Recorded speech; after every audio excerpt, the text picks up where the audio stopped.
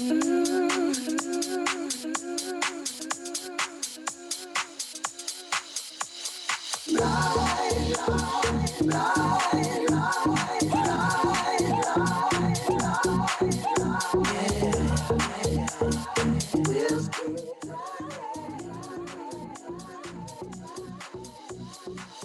good morning and welcome back to the second hour of LoveBabz, LoveTalk on Babz, Rawls-Ivy. I'm so delighted to have this conversation today with Nicholas Davidoff. Hello. Hello, how are you, Babz? It is nice to see you. Nice to see you. I am coming to the library to hear you talk with our friend, Mr. Babz. Oh, good. Thank you for doing that. That's today, right? At 6:30 or something, whatever. Yeah. So you got this brand new book out that I'm hearing good things about. People are really taken to this thing.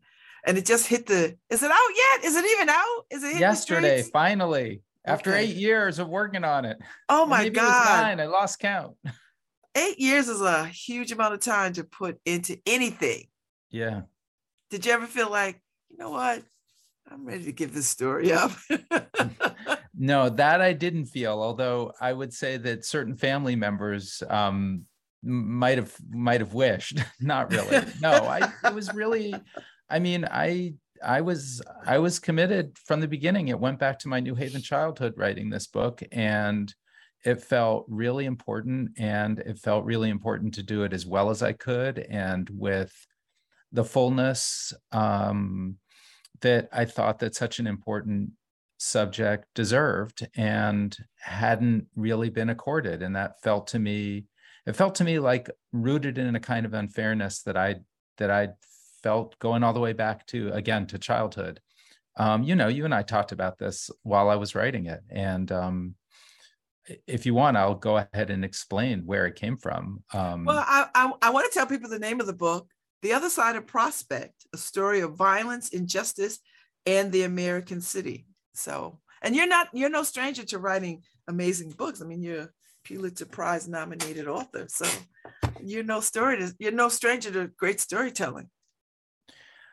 I hope. I mean, different books take different levels of, I think, experience. And, this is something, again, that I thought about writing for a really long time before I did. And that's because I thought that it would be challenging, and I didn't know if I was experienced enough to do it. And I think with subjects like this, when you're talking about subjects like interwoven poverty and violence and how inequity comes to be and what its consequences are, these are significant, deep topics, and they are not worth writing about unless you can do it with full attention and sophistication and sensitivity that they deserve. And if you can't, which I wasn't always sure when I was younger I could, then I think you wait. And so that's why I waited so long.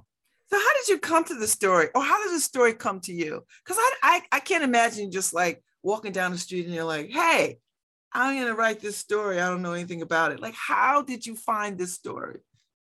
I think it's the book is rooted, really, if I had to say, it's a good question. I think it's rooted in a personal story and then in a specific story, right? The personal story would be growing up in New Haven. I had a single mom, won a lot of money. She slept on the fold out, and she's always worried how she's going to make it through the month and make the rent and things like that.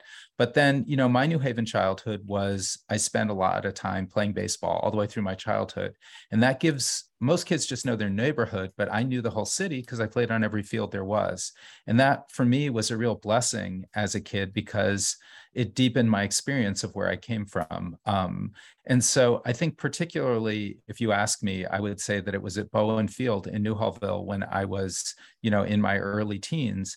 I remember very vividly standing there on the field. And, as kids, you don't talk about these things. You just have a sense of what's going on.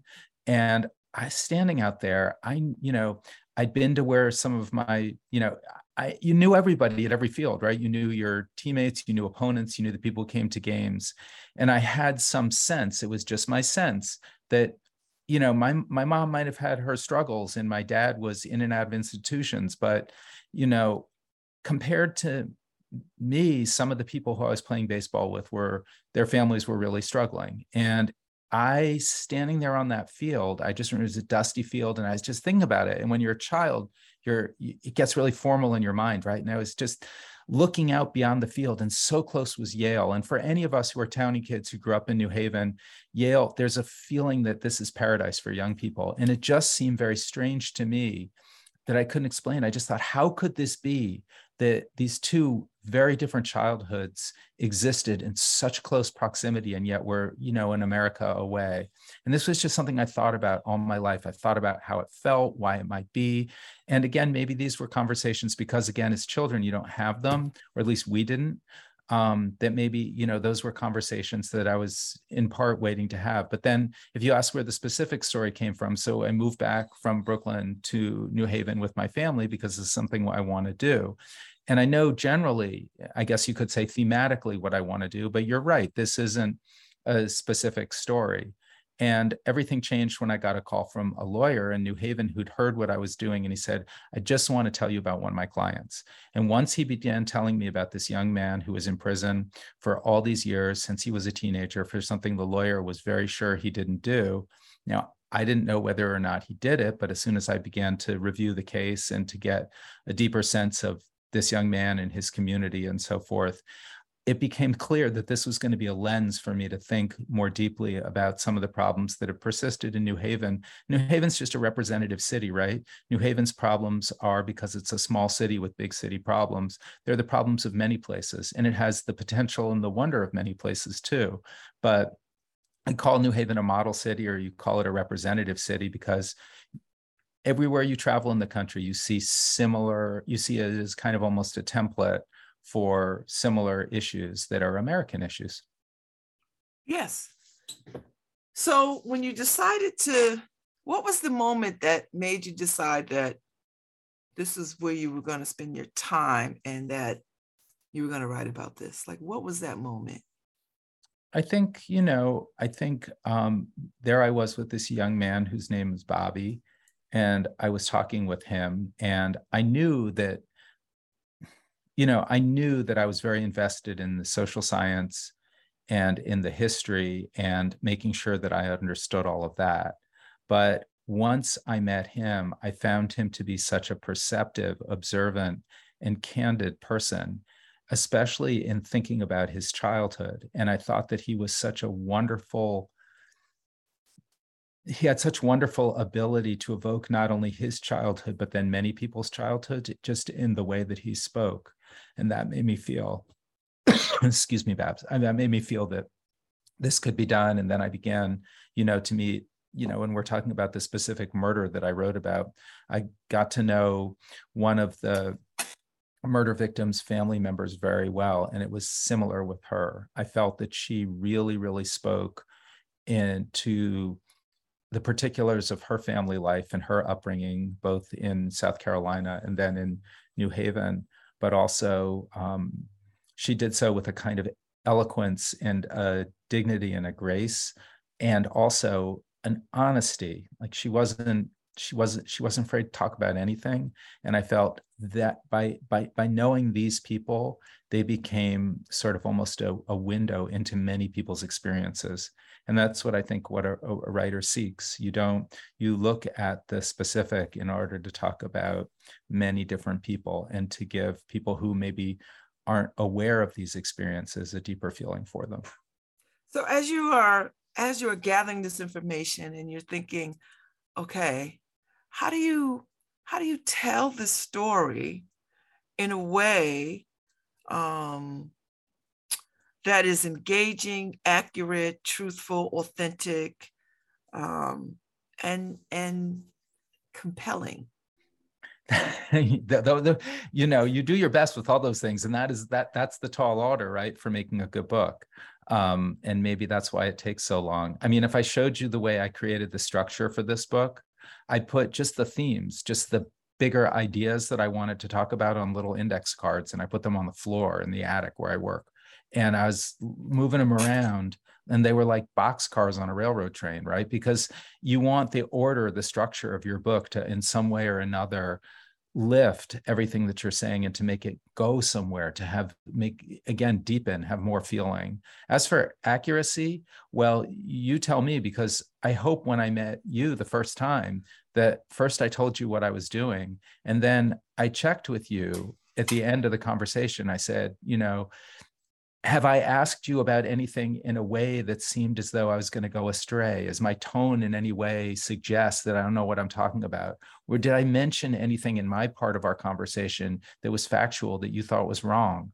And I hope in the course of writing this that I did this with every single person. I was constantly checking myself back over and over and over again, because let's just face it, some of the problems that I was writing about persist because a lot of people don't care about them. It's easy for them to look past them. And for me, if I made mistakes, that gives people an excuse to look past things. And all I wanted to do was to do some good and to illuminate things that in one way or another, just I felt I was far from the only one who I thought should be doing this, but in my own small way, in doing whatever part I could, I wanted to be sure that there was nothing about the book that was self-defeating, if you know what I mean. Mm-hmm, mm-hmm.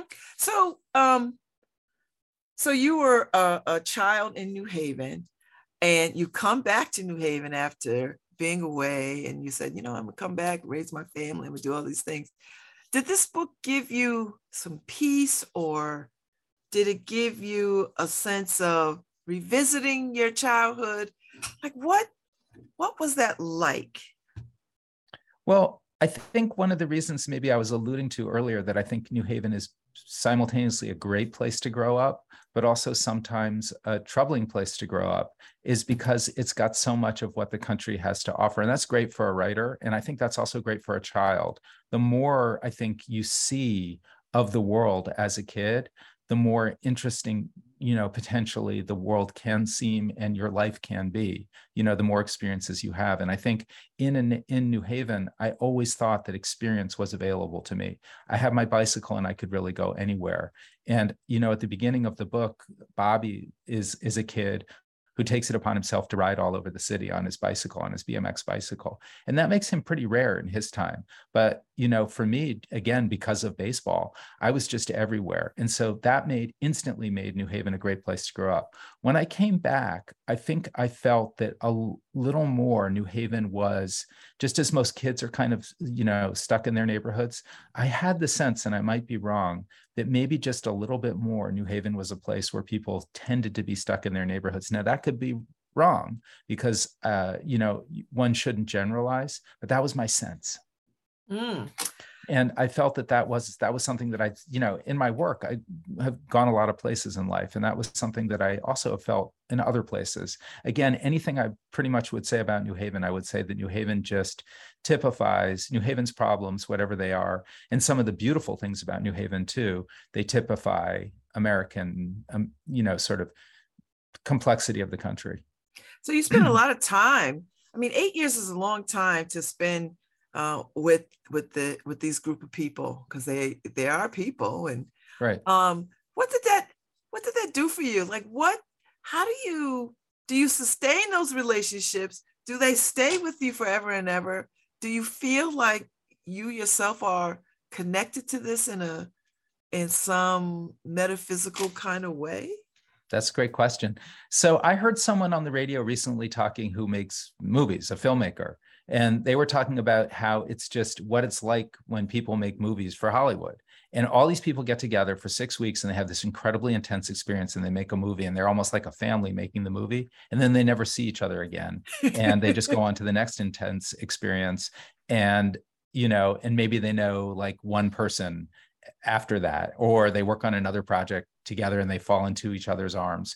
Being a writer is a tiny bit like that because it is so intense, except that for me, with every project I've stayed in touch with, it just works out. Not everybody would want to stay in touch with me, but it's also true that, every project, I think, there are different numbers of people who you just naturally stay in touch with. I mean, it's not prescriptive or anything. It's just kind of life, whatever happens. It's like a work project for anybody. Some work projects, you become friends with people, and other work projects, you work closely together in a good way together, and then you moved on. I think this project, I felt particularly lucky in this project that, well, first of all, I interviewed over 500 people. That's a real lot of people. And that's one of the things that takes a lot of time, right? And I did that because I wanted to be really thorough, but I also wanted it to have lots of detail and nuance. You remember when you and I were talking about Newhallville when you were a child, and we talked about, the southern qualities of Newhallville, and you were telling me about, for example, the people who came up from the south who had farms, and they'd bring, when their produce ripened, they'd bring it up to Newhallville, and they have a pickup truck, and they drive around, and people would come out and they buy fresh produce right off the truck that had been driven up overnight from Virginia, North Carolina, or even South Carolina, places like that, right? And I loved stories like that because they really evoked both the day-to-day, but also the vividness of a thriving community, right? And that's one detail, but there's so many other details that make up for what many people consider their neighborhood. And lots of people might remember the church, but then only one person might remember that guy had a hole in his backyard over which he had a grate, and he'd figure out the best way to smoke meat in his backyard in that hole with the grate over it in his backyard, right? And then I would want to know how he did it. Or I'd want to know, when New Haven was becoming increasingly segregated during white flight, I wouldn't want to just know that, a neighborhood like Newhallville became segregated. I really wanted to know how segregation worked. Nobody's going to make a record of things that they're not proud of, right? But it is possible to find out how it actually happened, what the role of real estate brokers was, what it was like during that period of transition when Black people and white people were living together, and some of those white people were racist white people who were going to leave. Like, what exactly did they do? And so to do all of this and accumulate all those details so that you are telling the true history of a neighborhood, because for me, the neighborhood was the main character of the story, and neighborhoods and what happens to neighborhoods and the consequences of neighborhoods for kids who grow up in them. This was at the heart of what I was doing. And if you're going to do that with that level of detail, it just takes time. And so that's really, really what I wanted to do. I wanted people to love the neighborhood and to know the neighborhood. And so, yeah. I like that. I like that a lot. Because I always think that there's such a richness to all the neighborhoods in New Haven, right? Like New Haven is an interesting place where there's stories buried in all of the neighborhoods that make up the city.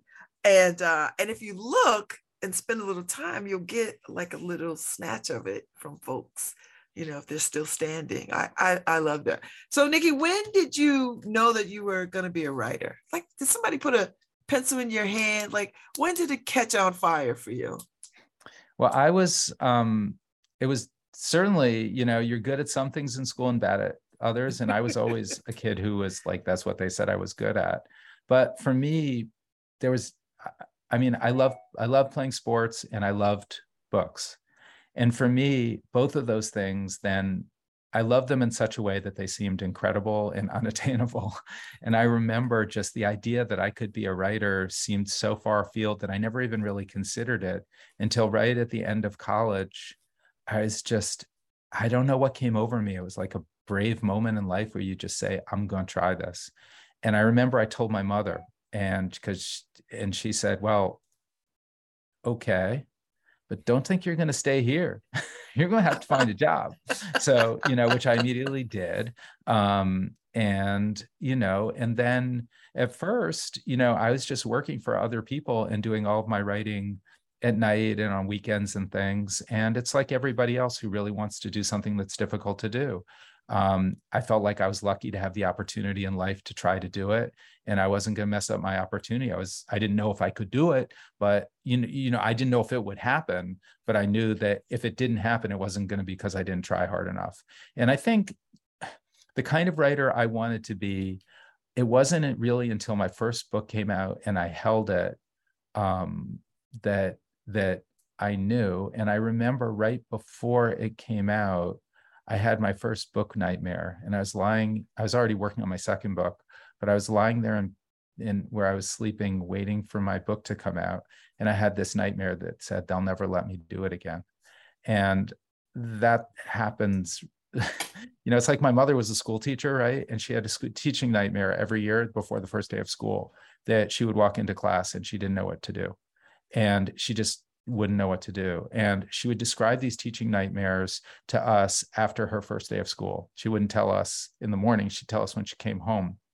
And then she'd say, oh, kids, I'm really tired because I had my teaching nightmare. And we would always know that, mom had her teaching nightmare, but that it had been okay and stuff. And for me, writing feels like something that I love and feel privileged to be able to do, but it always feels tenuous that, you just never know how it will go. And all you can bring to it is your very best. And you can choose the subjects that if somebody will let you write about them, that are important to you, and you will do your best. But I just want to say, with this particular subject, none has ever been more important to me or ever felt more tenuous. Because when you're writing about things that are troubling for people that you think could be better, and part of the reason they aren't better is because people in a position to do something about these problems don't do it, that's simultaneously frustrating, and it just makes you want to do better yourself, so that people won't ignore maybe what has been maybe not their top priority, if you see what I mean. Mm-hmm. It's kind of a rambling answer. I'm sorry. No, I follow. I get it. I do. I get it. So so as a writer, are you always thinking, I want to write that story, or at some point I'm gonna get around to that story? Like, do the stories find you, or do you find the stories? Well, as I told you, throughout, after my New Haven childhood and I went to work, I'd come back to see my mom. And like every couple of years in the New York Times, there'd be an article in the Times about the two Connecticuts, right? And that there were these two radically different Connecticuts, impoverished cities and incredibly wealthy suburbs. And I would read that over and over, and it just seemed like, why should this be? It would ring through my head again. And I knew that I wanted at some point to find a way to write about this. And I'd come back to see my mother, and it just seemed to me anecdotally, as a person just coming to see his mom, that the city was changing for the better, for the great university was here. It seemed more and more prosperous. Everything seemed lusher and lusher around it. You could read in the newspaper about how the endowment was going up, up, up. And its surrounding neighborhoods, its own backyard, I just had the feeling that there had been, ever since the factories had closed, there had never been a post-industrial solution. So that therefore there had been just generational poverty for some families. And I felt that, that there should be that incredible juxtaposition, the proximity of such, opportunity, and that the sources of opportunity were so limited, so close by. This really, really bothered me. And it just seemed on some deep fundamental level wrong to me. And I did not understand, as I traveled the country and saw similar juxtapositions, why people weren't talking about this more. And it's not to say that I was the only person talking about it, but clearly not enough people were talking about it since it persisted. So I decided that I would, at one point when I could do the job well enough in my own mind, I had the level of competency, this was what would be. I mean, other subjects, how do you find them? I find them in all sorts of ways. One way that I've traditionally found subjects is I write a lot for the New Yorker magazine and the New York Times magazine, and I try. Not everything is a book, right? Some things might just be an article. So I tend to try things beforehand in a shorter way to see if I'll be able to write about them at greater length in a way that will sustain a reader. Would you say you're a good observer of the human condition? You can't make me praise myself. I don't know. I hope so. I mean, I think one thing I am is I'm pretty good at finding people who are good observers of the human condition, so that in writing about other people, I hope I'm as observant and as sensitive and as compassionate as I can be. But I also think that any good observer as a writer should not rely just on themselves. And that's why you talk to so many people, because observation is limited to whoever you are and whatever you bring to something. But if you talk to 500 people, that's a lot of different points of view. And that's really what I was after. I really wanted to know what you thought. I wanted to know what Kerm thought. I want to know what Len thought. I want to know what, Katie Jean thought. I wanted to know what Cynthia thought. I wanted to know all these people. If you have lengthy conversations with them, as I did with you, you're not just learning about the pickup truck, which is full of delicious vegetables that people are going to cook in such a way that as you walk down the block, you can smell what people are having for dinner. You're also going to learn how people feel about being in a position to not only provide a good childhood for their children, but a source of upward mobility. And you're also going to learn when that is taken away, what that feels like. And if you can do that, if you can listen to how a real spectrum of people are talking about things like that, then just by extension, I think you become a good observer. But for me to become a good observer on my own, then I'm not doing my job, because my job is the experiences of many, many people who are willing to authentically describe them. So do you think you have a memoir in you? Oh, I don't know if you have one. Do you have one? I did. Yeah, no, when my father was someone who was a person of great personal promise, who was like, he's the child of immigrants, who's, his grandfather sold things on the street. And then I won't bore you with stories of them, but, it was a immigrant story of, gradual uplift. And my father became the first grandson, and he was going to go, he went to wonderful college, and he played high school football with Jim Brown. He played against him in college and lacrosse. I mean, these were, he was he was a great student, and then he completely fell apart. He had psychotic breakdowns. At a certain point, my mother, when we were very little, my sister was 1 and I was 3, we had to leave overnight because he became violent. He didn't know, but nonetheless. And when he died, I felt as though all anybody had ever talked about were the years of his promise and his decline, all the years he spent in institutions, wandering in streets, falling apart. This wasn't something people ever talked about. And I thought, well, it's my last chance. It's his eulogy, and I'm going to tell people what it was like to be that person. And so that was my eulogy. And then it became a New Yorker article. And then I eventually expanded it into a kind of a memoir of my 2 parents. So. Wow. Yeah. And did your mom ever get a chance to? Happy. The what? The Crowd Sounds Happy. That's what that book was called. Did your mom get the chance to read it? Yep. And what did she say? You don't want to talk to you and say the nice things that my mom's saying to me, but I mean, it wasn't easy. I mean, we cried a lot. What can I say? I mean, this, like many families have difficult things, and every family has difficult things in the family, right? And these were our difficult things, and it had great effect on everybody. I mean, my father was a tragic person, and because of his, just really hard life, it made my mother's life much harder too. And when you marry someone who you're in love with and they completely fall apart and they become, something that you are tied to because of your kids through their whole childhood, this is not an easy thing. So I think it wouldn't be easy for my mother to go back through those things. And I really credit her for spending those days looking at it very carefully with me and talking to me all the way through. And she didn't ask me to change anything. She just wanted me to make it better. I mean, that's the kind of person my mother is. She's a very noble person. I like that. Yeah. I mean, listen, we all have things in our families, but we all can't put them to paper. And so I think that's a real gift to sort of be able to do that. And I almost like leaving a legacy for your own children to sort of explore and examine who their grandparents were and are. Like, I think that's invaluable. So, it's funny, when you're writing things like that, you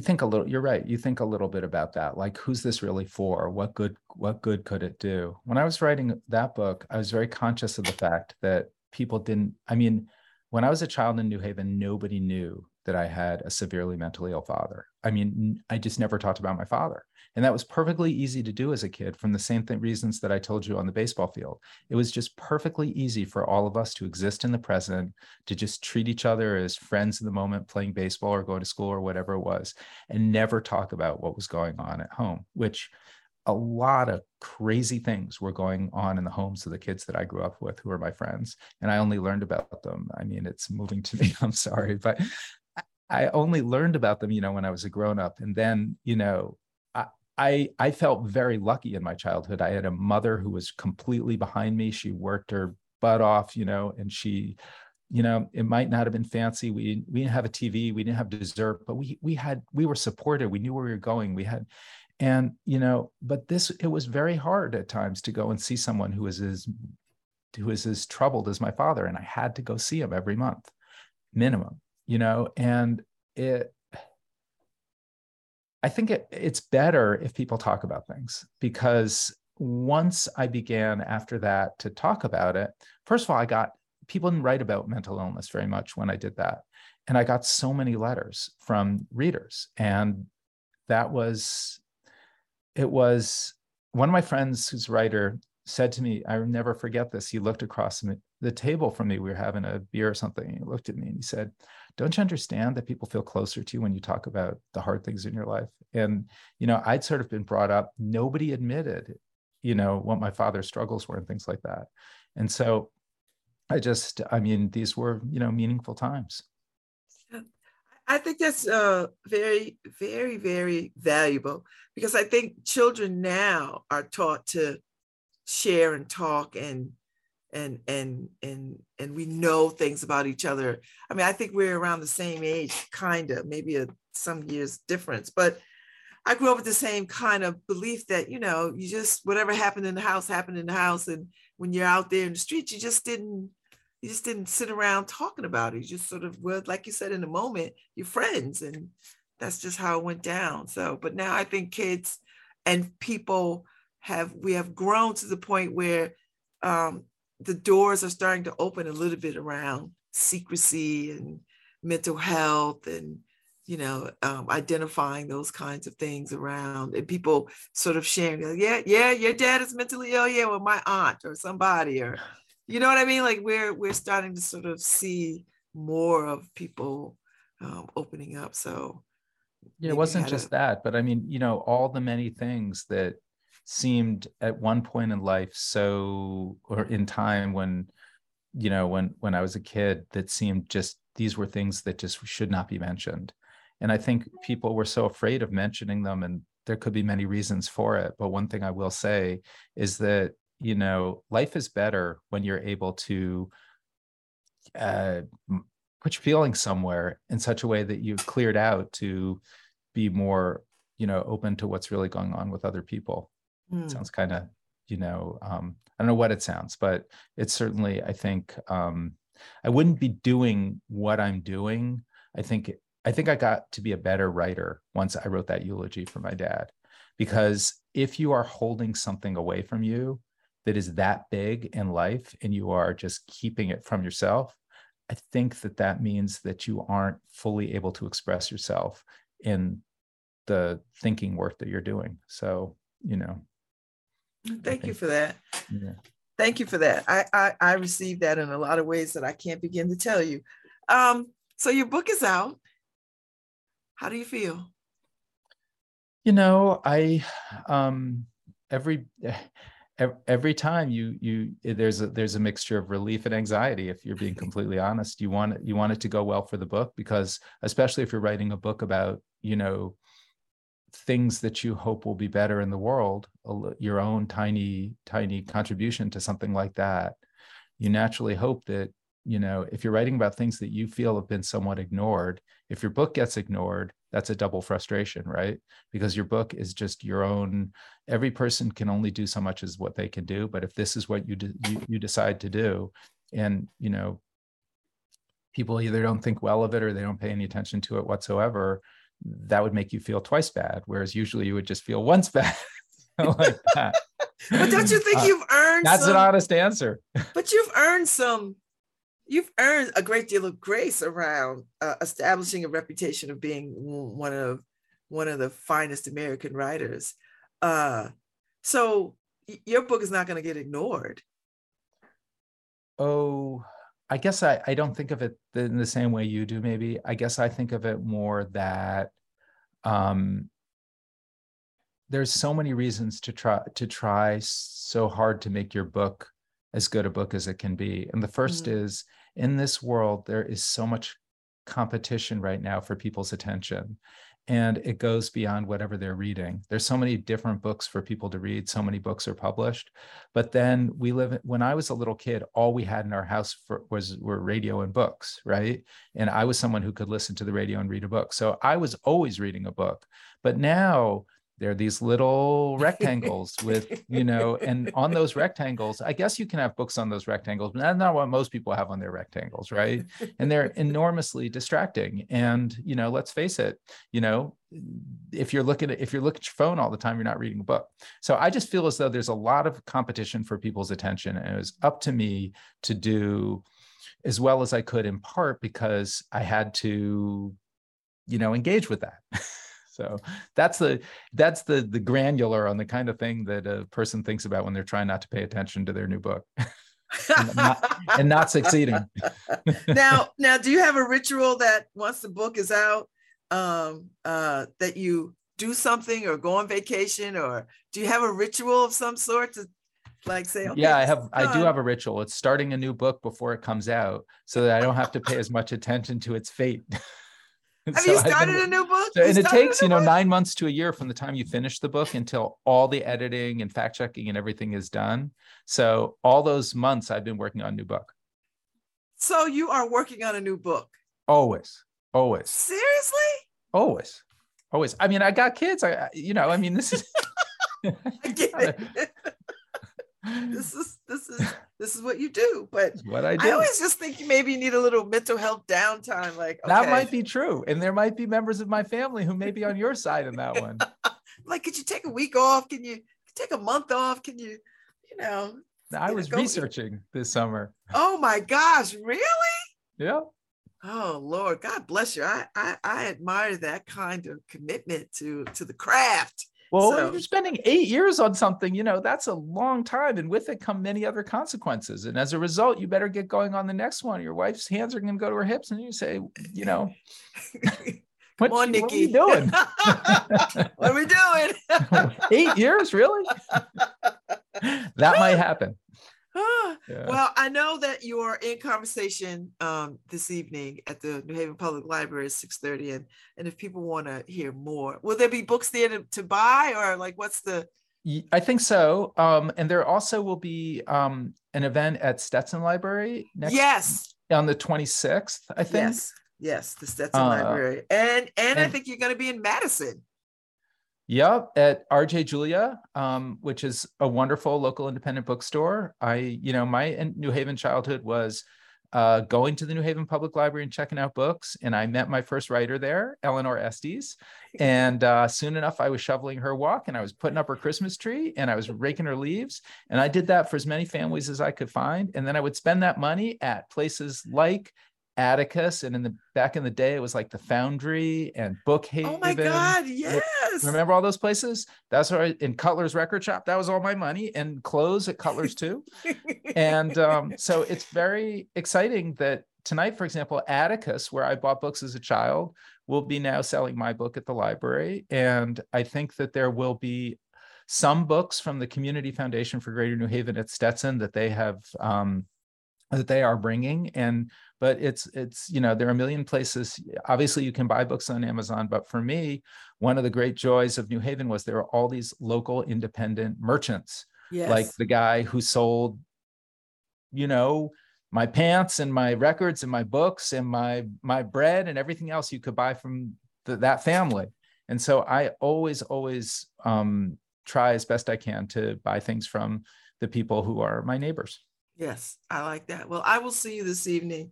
And if I don't buy a book today, I'll wait to get it at the Stetson so you can sign it, because I like a signed copy. anything that's good for you is great for me, Babz. Well, it was such a pleasure talking to you. And I will say this before I let you go. I did have a conversation nightmare too.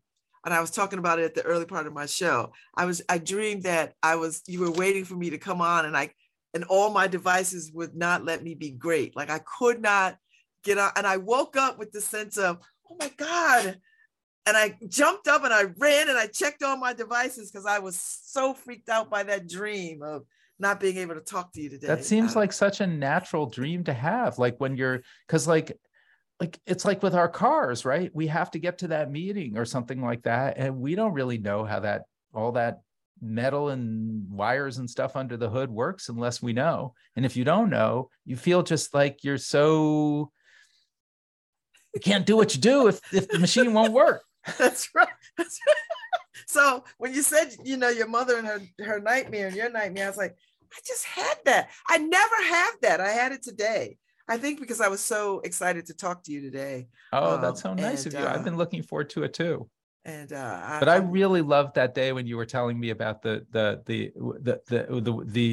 how the vegetables came to the pickup truck that would drive around the neighborhood and people would buy it. And then, like somebody else was telling me a similar story, but it ended in that as you walk down the block, you could smell pineapple upside down cake outside everybody's house. Yeah. And you the best baker, you could tell just from the smell. And I love things like that. To me, that is what community actually is. People doing things they love and making things that make other people feel good about life and so forth. And things that get in the way of that, it just kind of, on some level pissed me off. So I wrote a book.